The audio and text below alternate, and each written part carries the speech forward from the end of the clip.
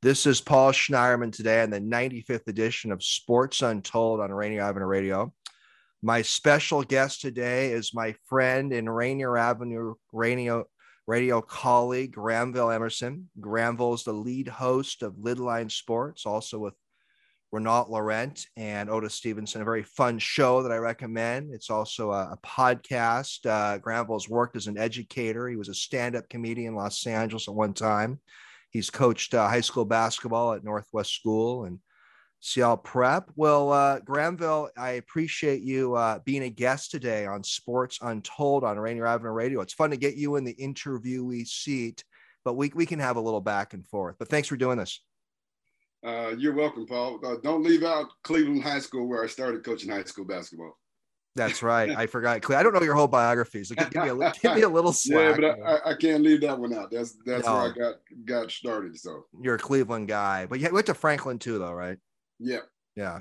Gotcha. And I have to ask an important question here. Maybe we can settle this on the air finally. I have been accused by you of trying to run you over a couple of years ago. I saw you outside the Leshai Blue Water and I was honking, Granville, what's up? How's it going? And have we solved that problem? No, we have not, because that's your side of the story. Okay.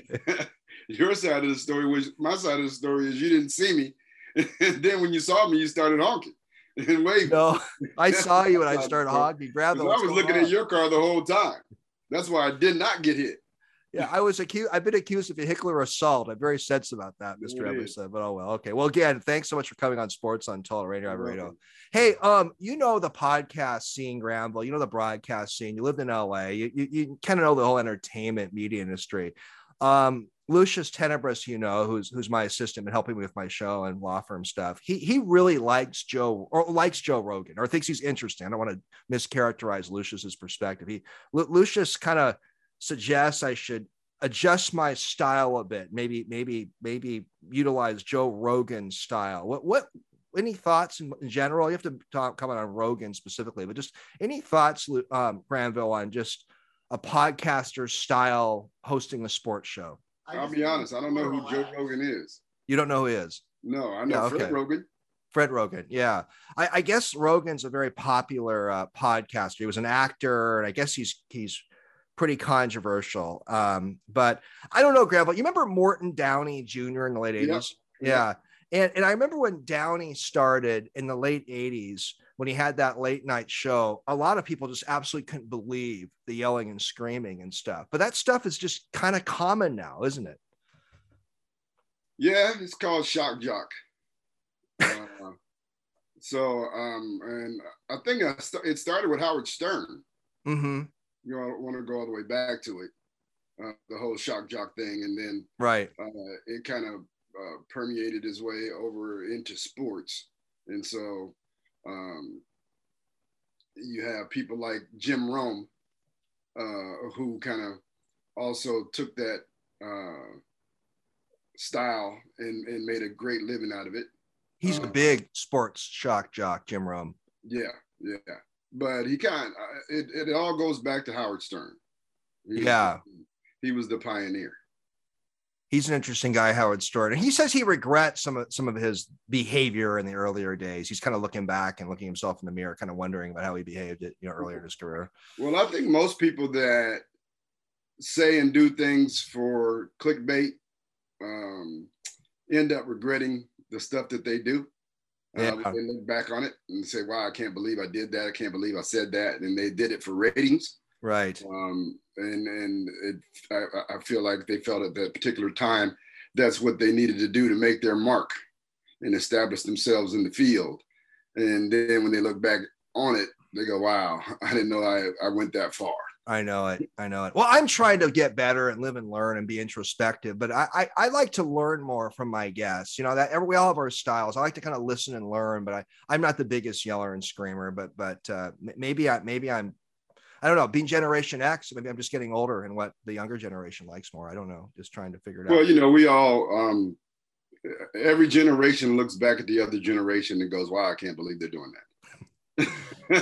I know. And being 50 now, it's like I'm looking at the younger generation, go wondering, like, was I like that when I was younger? Maybe a little bit, but pretty much you were. Yeah, yeah, I'm still a kid in some ways. Right. Hey, Granville, you love sports, and we've been friends for about 4 years now, and you're a big sports junkie, but I got a couple questions for you about some sports figures that you'd like to chat with. Who's a living sports figure that you would just love to interview or have a conversation with? Could be a GM, player, manager. Who's a living sports figure you would just love to chat with? I'd have to say Bill Russell. And that's because the first job that I had as a kid, I believe I was 12 years old. Well, actually, when Russell got the job, I was 13. But Bill Russell was the head coach of the Seattle Supersonics, and I was a ball boy. Right.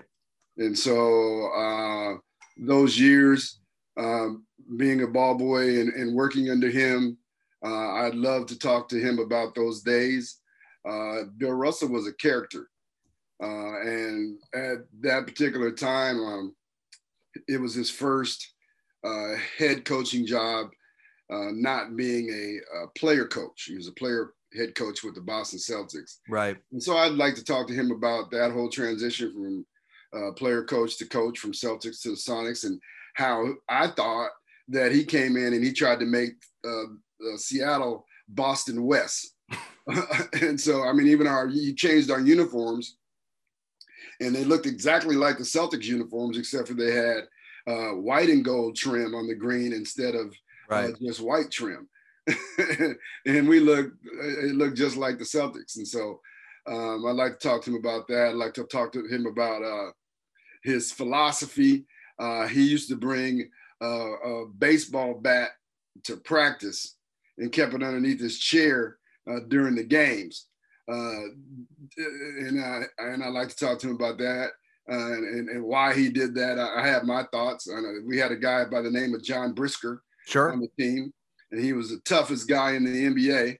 A lot of fights with that guy. And so maybe it was his way of intimidating him to stay in line and accept his coaching because he had that baseball bat. And so just all of that, where his kids are now. His son Buddha and I were kind of friends back then. We were the same age. His daughter Karen, I see her on a lot of she's an attorney too. Yeah, I see her on a lot of the interviews that they have with Bill. She's always with them. So I'd love to talk to him. I think he'd be the one. Well, he's a very iconic figure, and he has so many insights living through the civil rights movement days and all that as well. Yeah, yeah, and I love to talk to him about that as well. Just what he had to go through as a player living in Boston. I've read a lot of accounts of the trauma that he endured just to be a player in Boston. So yeah. He would be a fascinating guy to speak to. I met him a couple of times, but I certainly don't know him. And I asked Steve Rabel the same question I asked you, and Steve Rabel gave the answer of Bill Russell. So you're the second person who I've asked the question of what living sports figure he chat was. You're the second person that said Bill Russell. He's kind of known, isn't he? Kind of known as a kind of a hard to get to know guy, kind of a tough guy. Bill Russell. He's not known as the most personal guy in the world, right? Well, yeah, he's always been an aloof personality. Yeah. And that's just what he is. I think in his latter stages, he's kind of opened up a little bit more. He was a recluse almost at one particular time, but now, especially since they gave him the honor of the Defensive Player of the Year award being named after him, the Bill Russell Award, that's kind of brought him out. Right. Lives on Mercer Island. Yeah, he's a Seattle guy. He's lived on Mercer Island since the 70s. Yeah, no, that's a great name. Who's a deceased sports person history, Granville, you would have loved to have had an interview or a conversation with?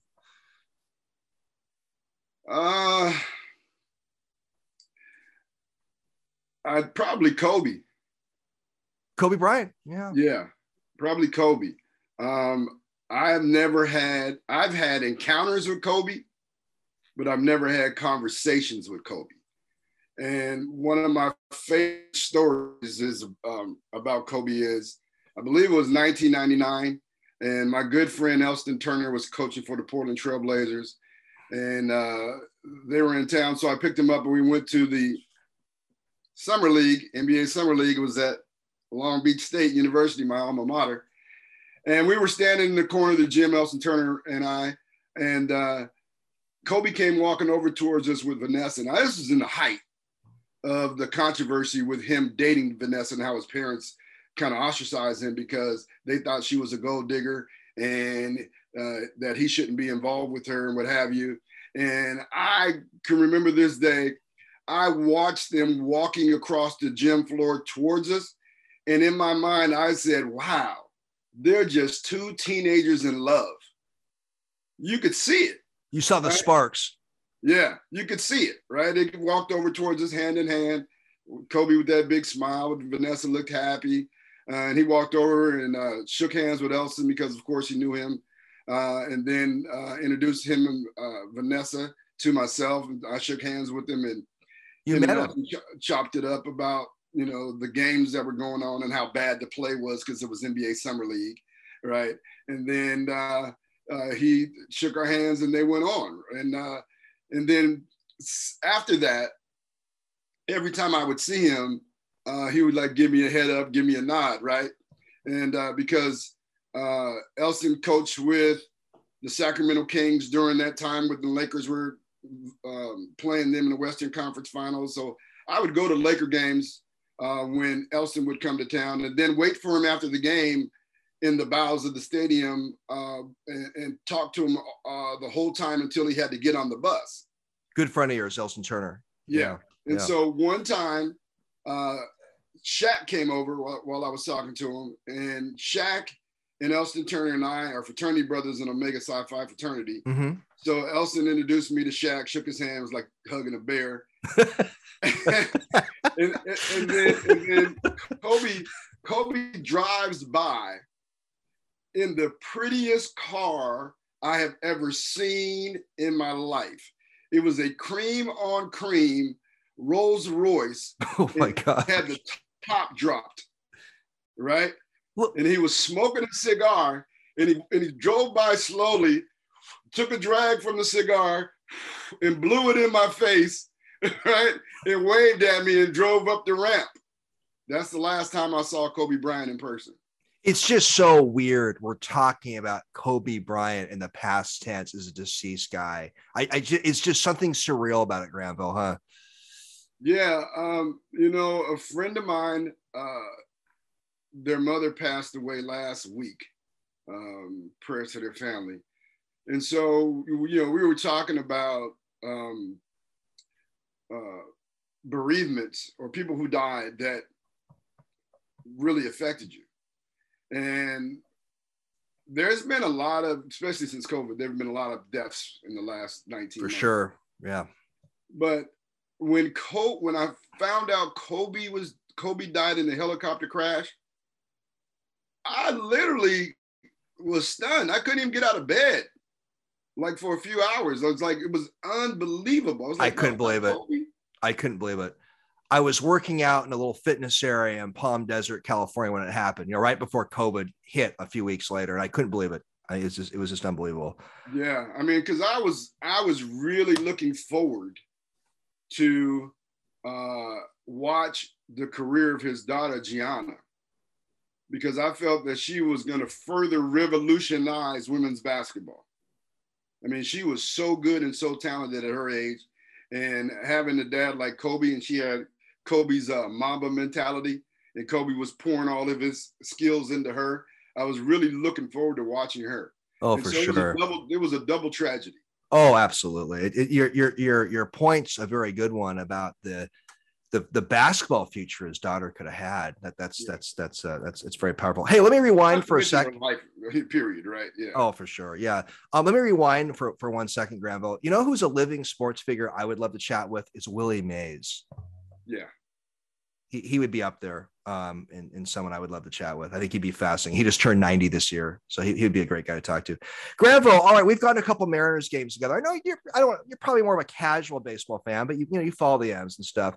What'd you think of the fans erupting so much in late July when Kendall Graveman, the relief pitcher, got traded? It's almost like some fans perceived it like they traded Griffey or Buhner in their primes.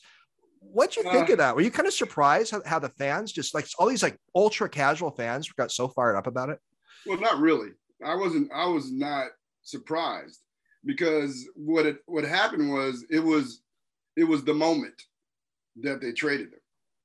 Number one, they were in a homestand versus the Houston Astros, and they traded him to the Houston Astros, True. who they were a half a game behind for the wild card race, right? So, and then when you look at the Mariners and their abysmal record of even making it to the playoffs, and they're in a playoff run, and the reason why they're in a playoff run was because of their pitching, and you trade one of their best pitchers, you're like, what the hell are you doing? Right? And here's the old adage, if it ain't broke, don't fix it. Right? Well, there was an issue with club control with Graveman. This Toro guy has actually been tearing it up, this guy we got. And plus we got this Diego. Back up. What do you mean by club control? Well, because I think we have Toro through like 2025 and Graveman was a free agent of the year. I'm just giving another perspective on it. And plus, if you look at the trades in totality, we got this Costello guy. I'm not even talking about the reality of the trade. I'm talking about fan perception. Fan perception. Yeah, I got you. It just seemed that, and you're right, we had a huge win against Houston the night before, and then Graveman gets traded the next morning or early afternoon. Right. Yeah. Right. Dipoto had a, you know, I don't follow all the nuances that closely, but he claimed they had to make the trade when they did because one of the guys was in the trade. They supposedly would have to designate him for assignment. There was some complication that Dipoto claimed as to the timing of the trade, but anyhow, I figure I'll give you that perspective. Yeah, you know, I hear you. The timing was off, but I could kind of see the reasons why they did it. But people were ticked off, though. There was no doubt. Hey, we want to talk a little NBA salaries today.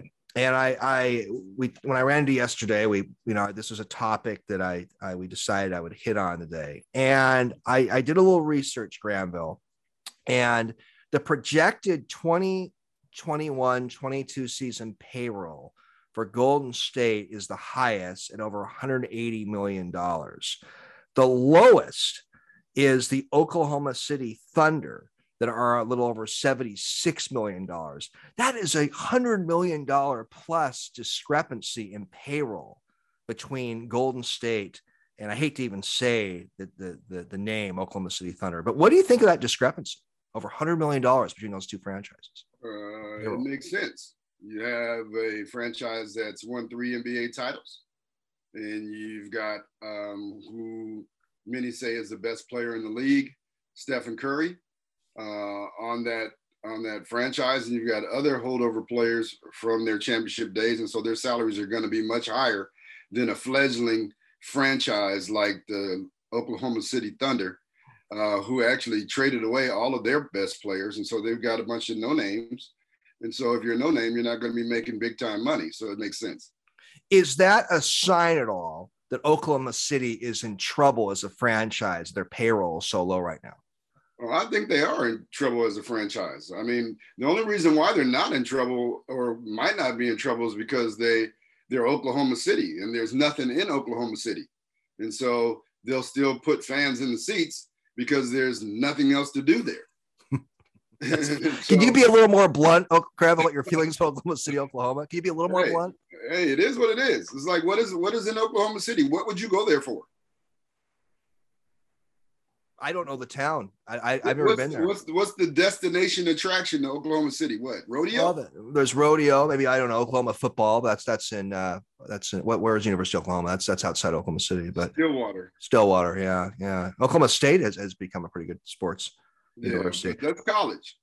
We're talking pros. So the highest paid player next year, this coming season, is projected to be Stephen Curry at $44 million and change. Granville, is the NBA, could it be kind of like a derivative during the 2008 credit crisis? Could this whole thing crash when you have guys making $44 million plus a year? I say no, because if they're paying him that much money, then they're making billions upon billions. Most people don't understand. If you look at the NBA now, look at the number of foreign players in the NBA. So if you take this year's champion, Giannis Antetokounmpo, He's from Greece. Right. Right. And he's Nigerian born. Right. So the NBA is now and has established itself as a global entity. Very true. All right. So they're making money hand over fist as they expand the NBA into markets that they traditionally have not been in, and then also drive their stake deeper into other international markets and expand it in Europe and in Africa. And so, no, I don't think that. I think that those salaries is just a sign of the popularity of the game. The strength of the league is a way to look at it. Paul Schneiderman, host of Sports Untold on Rainier Avenue Radio, with one of my fellow colleagues on Rainier Avenue Radio, Granville Emerson, the host of Lidline Sports. Granville, what do you see on the expansion front in the NBA? Are you pretty confident that Seattle will get a team back with another city in the next 3-4 years? What's the Granville crystal ball say on NBA expansion? Well, I've said this for, I don't know, probably the last 5 years, or the last definitely 2 or 3 years on Lidline Sports. Seattle will get the next expansion franchise. And I think it'll be within the next 2 to 5 years. The only thing holding Seattle up from getting a franchise was having an NBA-ready arena. They have that now in Climate Pledge Arena, where the Seattle Kraken will play. And why I'm so confident is because, once again, I'll refer back to my friend Nelson Turner, who's up until last year had been coaching in the NBA for about 20 years. He had always told me how the people in the league had been wanting the league to get back in Seattle. The kicker is, I do not see the NBA allowing the NHL, the NFL, and Major League Baseball, soon to come, in Las Vegas, and the NBA not have a franchise in Las Vegas. So to expand, they need to expand with 2 teams. Right.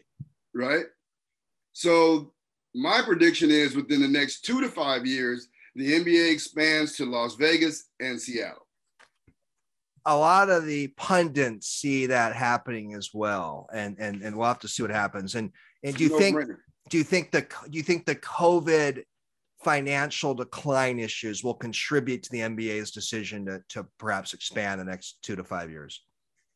Well, I think not in a negative way. I mean, their asking price now is $1.9 billion for an expansion fee.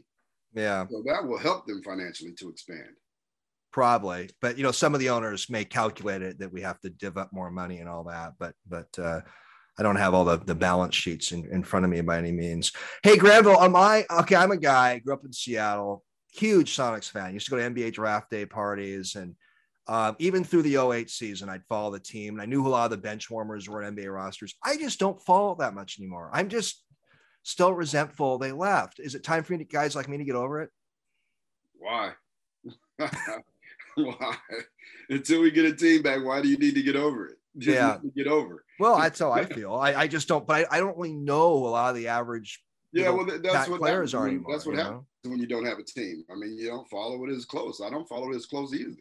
But you still follow it. I hear you on line. You get into trade talk. I really don't. I mean, I think this is the first season that I actually watched games during the regular season since the Sonics left. Really? Okay. Yeah. I thought you followed a little more closely. No. I get started. You ask Pep or Otis. I get started in the playoffs.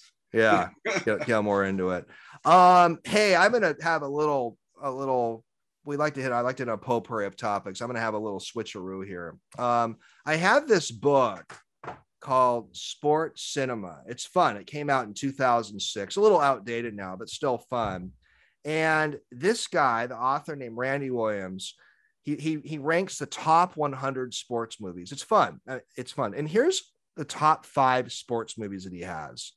And he has number 1, The Hustler with Paul Newman, number 2, Bull Durham, Number 3, This Sporting Life, a 1963 movie with Richard Harris, a rugby movie I saw. I thought it was okay. 4, Chariots of Fire, great movie. 5, Raging Bull.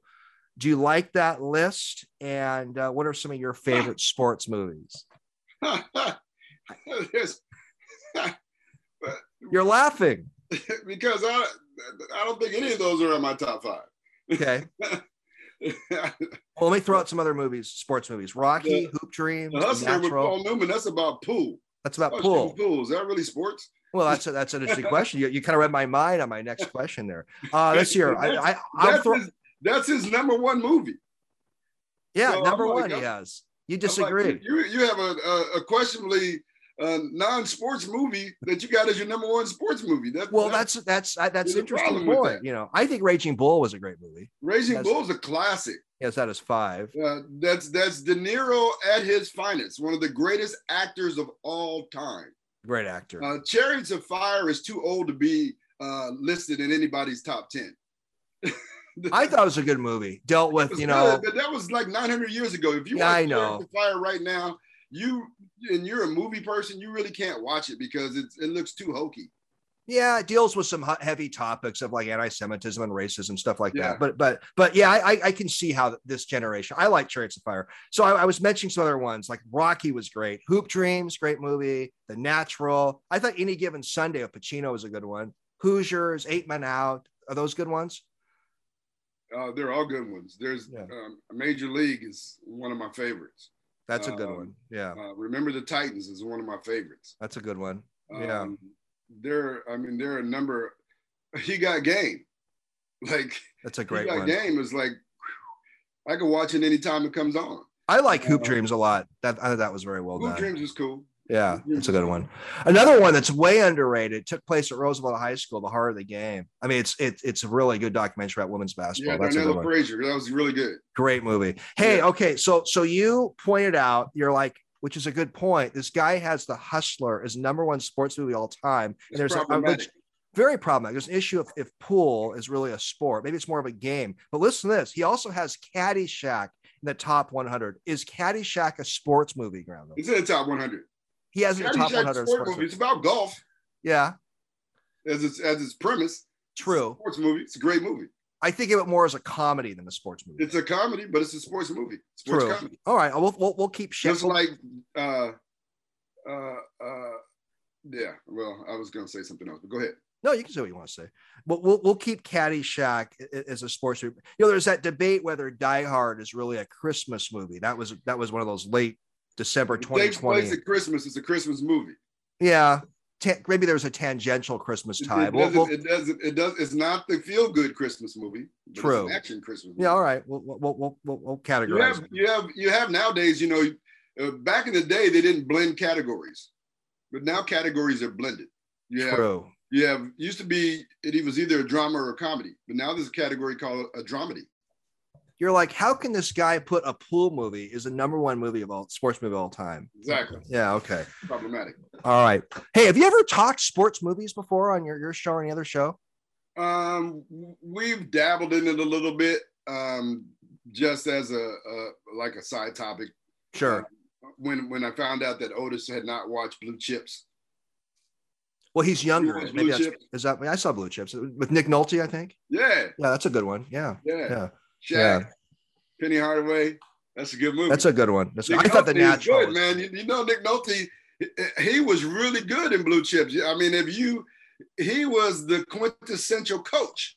If you talk about a believable coach, quit in Blue Chips, Nick Nolte was. I like Nick Nolte as an actor first. He's a great actor. That's a good movie. Paul Schneider again on Sports Untold on the 95th edition with Granville Emerson.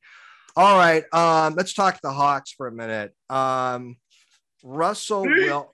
What's that? Hawks. Right. So Russell Wilson's salary has, a lot of Hawks fans have gone back and forth whether they should have given that big deal. What was it, a year or two ago? But I noticed that his salary is now like the 5th or 6th highest among NFL quarterbacks. Does that at all, Granville, change your analysis on whether the Seahawks did the right thing giving Russell Wilson that big deal, which is not as big now as it looked a couple years ago? So what happens with quarterbacks? Quarterbacks are the highest paid position in the NFL. Right. And whether or not you are the highest paid quarterback has nothing to do with your ability, but more with the timing of when your contract expires and you have to renew it.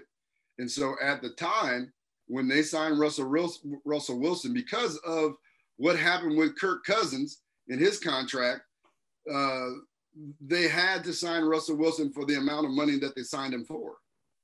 And so it is what it is. If people don't understand salary structure, then they'll say, well, how is he the highest paid quarterback in the league when he's not the best quarterback in the league? But those two are two separate different things. Did you see that Josh Allen has a bigger deal now than Russell? Yeah, because Josh Allen's rookie deal expired while Russell Wilson was still under contract. Right. If their deals expired the same year, Russell Wilson would be paid more than Allen. Makes sense to me. Should the Hawks give Dwayne Brown a deal, the 36-year-old defensive guy? Absolutely. He's still productive, right? And so, and they have nobody else to replace him at the most valuable position on the offensive line, left tackle, all right?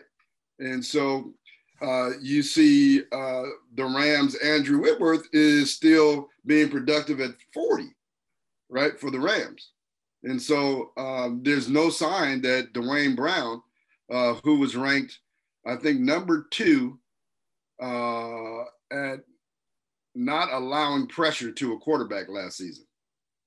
So, yeah, you got to pay him. 36 years old, still give him a contract. Yeah. Granville, see, you know, it's fun talking to you because a couple of years ago, I'll let listeners know this, I was part of a Rainier Avenue Radio NFL draft discussion talk. You were there, Pep was there, Dupree was there, the 4 of us talked. And I mean, I was really impressed at some of the names you threw out. Like you suggested the Hawks we're gonna seriously consider Rashard Penny. And Rashard Penny. They shouldn't have, though. Yeah. What's that? Well, they did take him. They shouldn't have. He hasn't done anything. Yeah, but they took him, and I was impressed that you came, that you study enough. You came with his name, so I want to throw you a bone there. That was impressive. All right, so I want to talk to you about Mike Holmgren. Some of the KJR guys feel very strongly Holmgren should be in the Hall of Fame, which is understandable. He's part of their network, and Hugh Millen the other day was like really adamant that Holmgren should be in. So the other day I went online and I read an article by a guy by the name of Troy Taylor. It was a March 2021 article online. It was very well written. And he mentions 10 coaches who he believes should be in the Hall of Fame.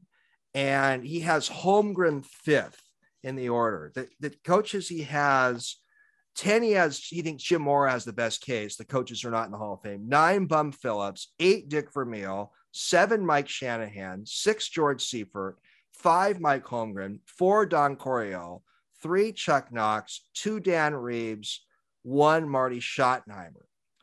Does a guy like Chuck Knox have a better Hall of Fame case than Mike Holmgren? Help me extrapolate that. Does Chuck Knox have a Super Bowl? No, I don't believe he does. No, he does not. Yeah. I think Holmgren, I don't know. You read that list off. I can't believe a lot of those guys aren't in the Hall of Fame. Mm-hmm. I can't believe Schottenheimer is not in the Hall of Fame. I can't believe who else did you have? Dan Reeves. I was surprised Dan Reeves is not in. Yeah. I mean, those are all really, really good coaches. Yeah. Now, Holmgren has won a Super Bowl and took another team to a Super Bowl. Right. And arguably got robbed in that Super Bowl that he lost. True. And so I would say Holmgren belongs in the Hall of Fame.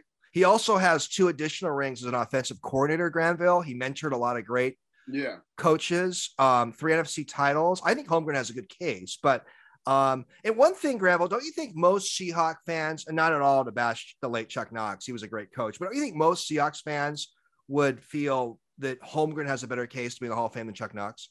Oh, I do. Yeah. I do. Yeah. Just think it's interesting. Do you see? Go ahead. I mean, like I said, he took 2 different franchises to the Super Bowl. I don't know. I don't know how many coaches have done that. Right. Kind of interesting. This is just one guy's opinion that he has Holmgren number 5 of the coaches who are not in and should be in. He has Coryell, Knox, Reeves, and Schottenheimer higher. I'd have to probably crunch the numbers and go through the Yeah, I'm stats and all surprised that. Don Coryell is not in the Hall of Fame. AFC, NFC, the history of the game. He changed the game. I mean, the ball is in the air now, like it was then. When Coryell was coaching, the NFL was basically a run league, and he brought to the game the passing game. Right. And it is called Air Coryell. It's true. And so, yeah, he deserves to be in the Hall of Fame for sure. You know, another innovativeness. Oh, no doubt. I mean, I hear he was a great coach. You know, one thing about Don Coryell that's almost like an afterthought or a footnote. He's a University of Washington guy too. He played at UW. Yeah, he played at UW for like a year or two.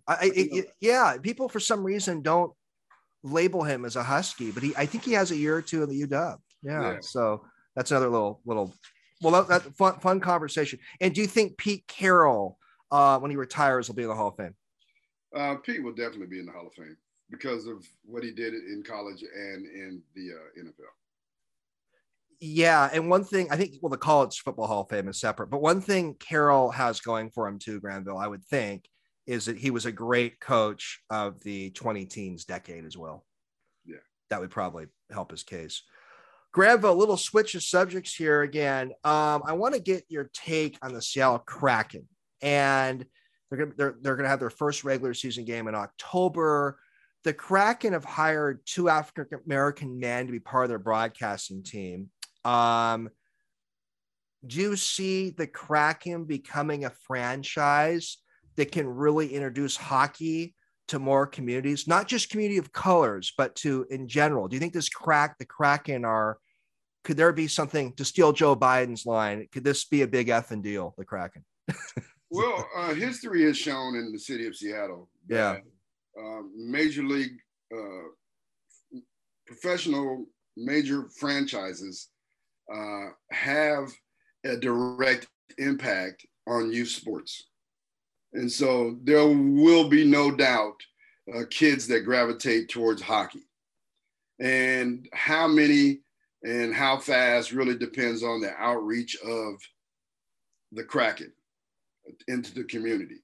So for instance, when I first moved back to Seattle from Los Angeles and I got involved with coaching basketball, Rick Dupree, who does one-on-one with Dupe. Know him well. He's our colleague and friend. He was working for the Sonics at that particular time, and he got me involved with a lot of Sonic Storm's basketball camps. So we went out into the community, and we put on these camps. And so those type of things help bring interest to the sport. When you reach out to youth and invite them in to meet your players, to be involved with your players in playing that particular sport.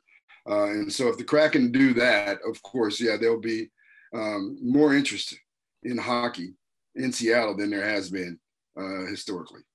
Do you feel pretty good that there could be, I don't know if renaissance is the right word, but some sort of real heavy interest of hockey in some communities of color? Did you see this thing? It depends. It depends on the success of the franchise.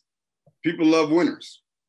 And so if you can ask most top basketball players that come out of Seattle, what influenced them the most to pick up the basketball and play the game, or to work hard at playing the game, and they'll point directly back to the Sonics that played Michael Jordan and Chicago Bulls in the NBA Finals.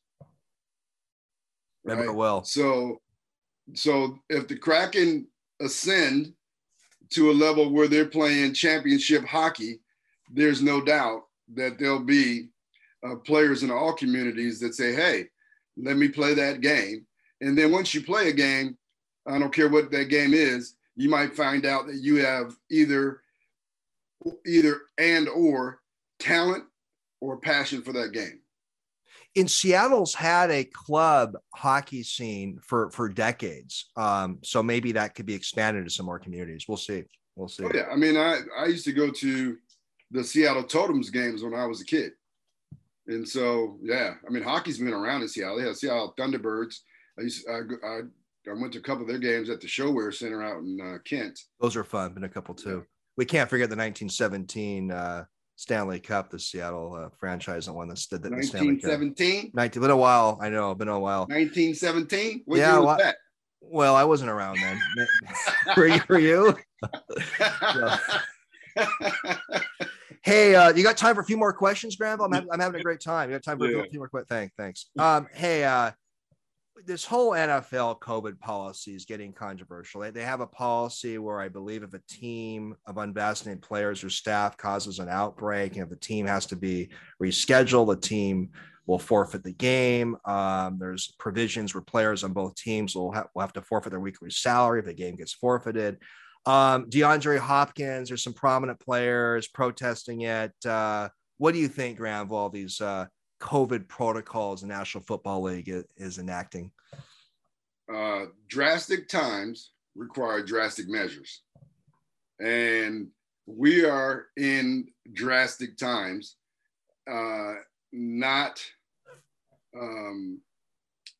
should I say, trying to prohibit another shutdown in our country with the Delta variant.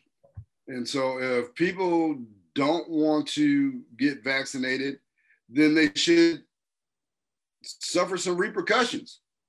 They should be required to do whatever they need to do to make sure that the people around them are safe. And so people don't understand that the COVID protocols are really not so much about you as it's about other people, because you could have COVID and be asymptomatic and give it to me unknowingly and I die. Yeah, that's no joke. There's nothing like that. There's no other disease like that, right? And so that being said, we have to take the steps to mitigate that. And if people don't want to volitionally mitigate it, then it has to be required. Well, I think you're 100% right. I mean, I agree with you. And I'm going to put on a legal hat for a second. You know, there's an old 1905 U.S. Supreme Court case. The U.S. Supreme Court ruled that a mandatory Massachusetts vaccination program is constitutional regarding the smallpox. If you want to go back 116 years, there is Supreme Court precedent on this. So when people get so riled up about leagues and other institutions taking measures like this, I'm not going to totally go there, but there is a legal case for complete mandatory vaccinations. Just food for thought.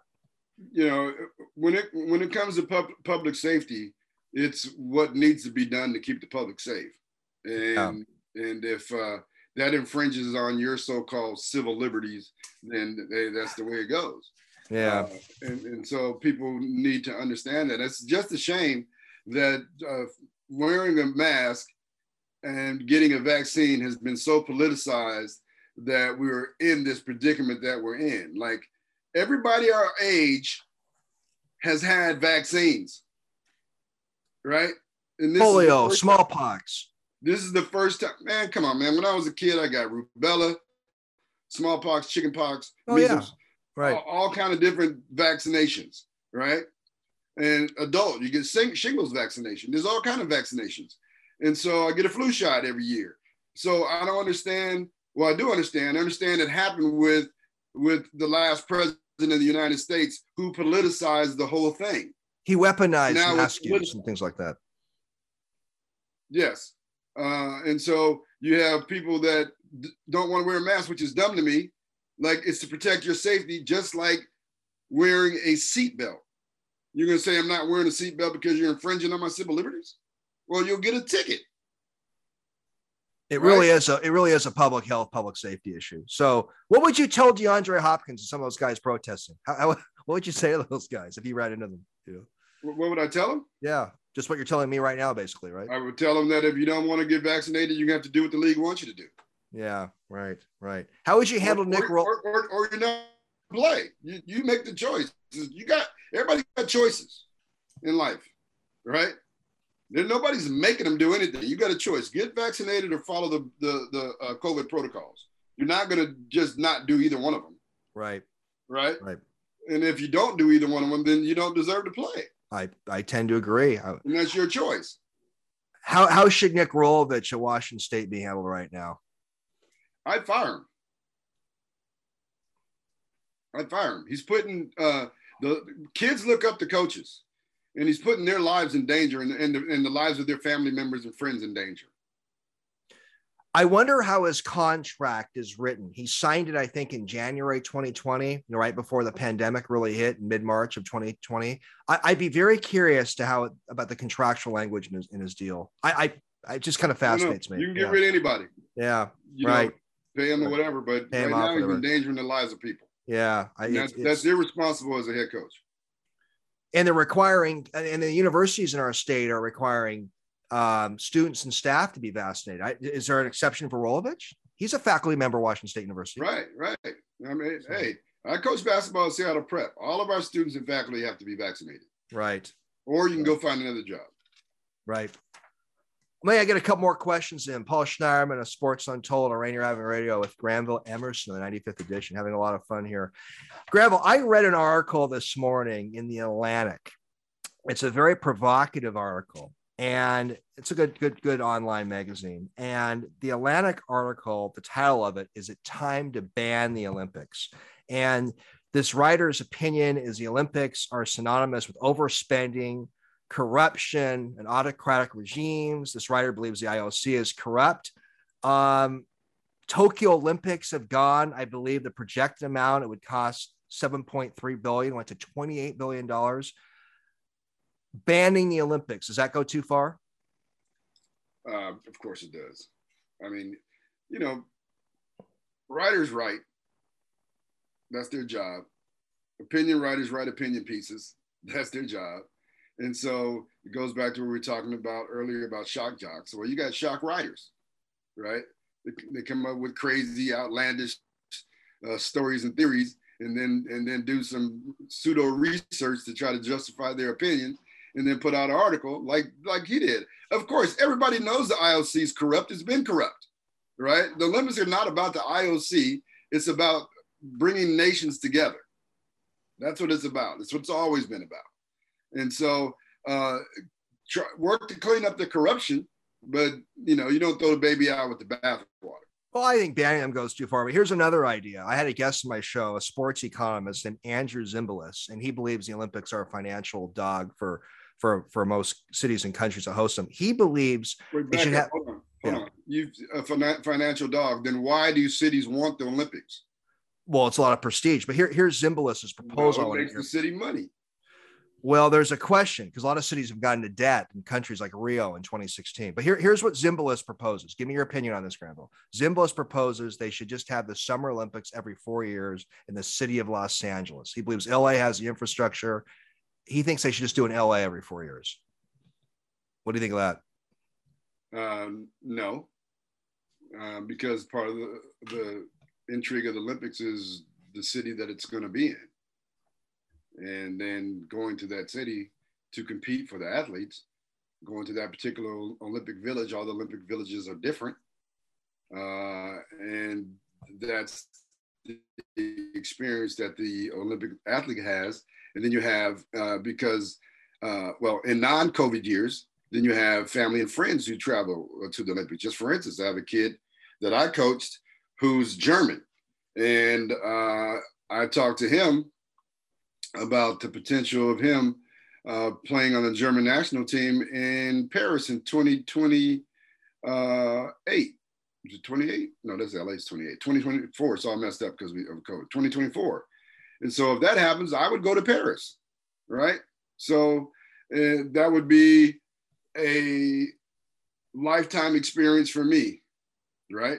And so you'd be taking away people's lifetime experiences of traveling to a destination to watch their friend or family compete in the highest national event. So you just don't buy the premise that a lot of these cities that host Olympic Games end up being in financial trouble. You just don't buy that premise. No. And if they are in financial trouble, it's because that particular city mismanaged it. And you know yourself, all things are not equal, right? If you have someone who manages uh, the budget for the Olympics, for the construction of venues and everything, and you're able to bring in money, the Olympics, once it comes to your city, is not a finite window. It continues because you have attractions that tourists come to that you can point to that this was where this took place during the Olympics. You're just a big fan of alternating Olympics every 4 years. You like that concept. You like it a lot. I do. Yeah. I mean, okay. Well, I mean, that's the way it's been. I don't see changing it because a particular city didn't make money on it, but I know cities that made a lot of money on Olympics. Right. Atlanta may have done a little better in 96, but I'll have to look at some of that data. Well, Granville, so much fun to have you on and do a one-on-one with you outside of a Mariners game or outside the Blue Water. Fun to get you on the air. Maybe one more final question here. Would you agree Simone Biles has owed an apology by some people that criticized her? Well, unless somebody's going to be honest about it, they're not going to apologize. I don't know if she's owed an apology, but I know that she doesn't owe them anything either. One of the aspects of being in the public spotlight is you're going to be criticized for whatever you do, good, bad, or indifferently. And so you got to be able to accept that criticism and keep going towards your own particular goals as an individual athlete, or in spite of the criticisms. The criticism is always going to be there. But I don't think that she owes anybody anything for the decisions that she made for her own mental health. She's accomplished enough. She's the greatest gymnast in the history of gymnastics. She's got the medals to prove it, 31 medals. And so nobody's even close. And so she can do what she wants to do. And I thought that what she did was somewhat decrease her profile so that her teammates could get some shine during that particular Olympics. And that happened where you heard you saw other gymnastics, U.S. Gymnasts win gold medals and other medals that probably would not have won if she could. Something else about Simone is she's a sexual assault victim as well. I mean, there's a huge picture to her on the physical, emotional health side. I mean, what she's accomplished is incredible when you consider what she's gone through. Well, Granville, so much fun, and I will see you soon. And thanks for coming on Sports Untold today. All right. Thanks for inviting me. Appreciate you too. See you, Granville. Take care. Bye-bye.